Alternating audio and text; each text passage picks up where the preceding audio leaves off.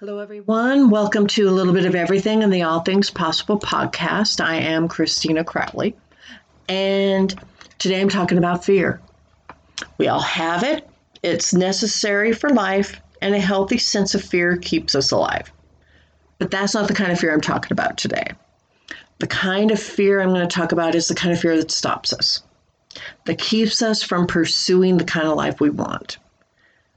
I'm talking about the fear of, things that are not easy, such as rejection, failure, being embarrassed or judged, or, you fill in the blank to whatever you tend to feel that stops you from keeping in motion. And we might call it our excuse, or we might blame something external. But fear is real no matter what we call it. And what is the cost? What do we say to ourselves when we want to get in shape, when we want to do triathlon, when we want to, find a new boyfriend or a girlfriend or ask for a raise or a new job? What do we say to ourselves when we want X, but we don't? That is our fear talking. Fear is a type of resistance. And this past week, I've been doing a bit of reading on this because I've been stuck. I've been stuck in my own fear. My fear that I'm going to talk about here is that I was afraid that I couldn't be independent enough within my business to move my websites from one host to another. Now, I can create the websites. I can start them from scratch, but moving them, I wanted them all on one. I told myself that I can't do that I don't have the knowledge to do that. I would screw it up. And so I hired somebody to do it, and that didn't go very well at all. And so I discovered within myself that I had a lot of fear and I had a lot of self-talk.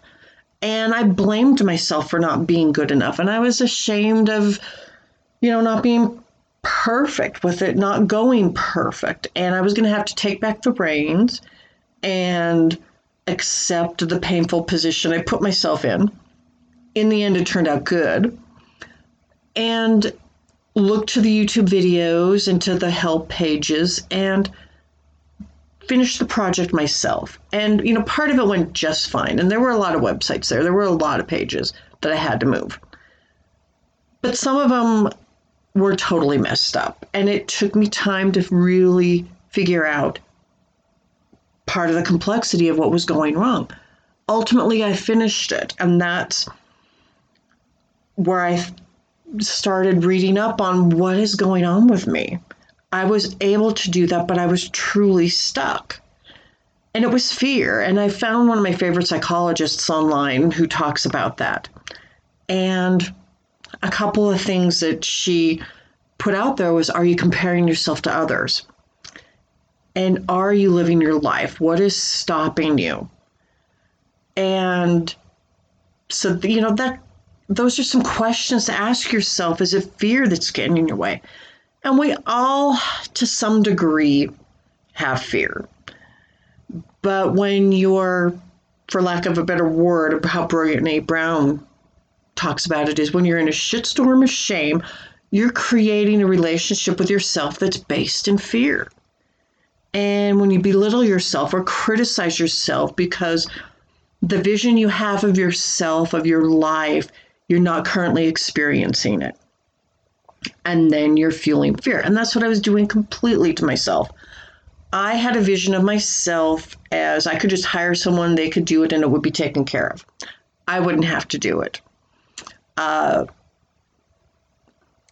now I have the vision of myself that I can do it. And I'm not afraid to do it, and that fear isn't going to stop me again.